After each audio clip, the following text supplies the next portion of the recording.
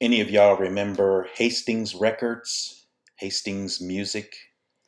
Yeah, I mean, it wasn't until like just kind of what in the last 5 or 10 years that they kind of went away here in Oklahoma, at least. Everywhere else, I'm sure it was around the same time. But anyway, I remember Soundgarden blasting through those speakers there. I'd love going to Hastings. I love going to any record store back in the day, because it was just like it was a little getaway. It's like a toy store for musicians or music lovers. You went in there, you knew you could spend money if you had it. If you didn't have it, it was just nice to walk around and look and see what they had. That way, the next time you had some cash on you, you could just go in there and you knew what you wanted, you just go get it. But, you had to make sure that it was available.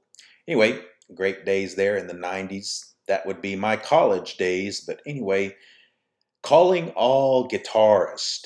I know you love your heroes. Attention, all guitarists. Would you like to hear some shredding, some Guitar Hero stuff? Well, I got a little segment here for you.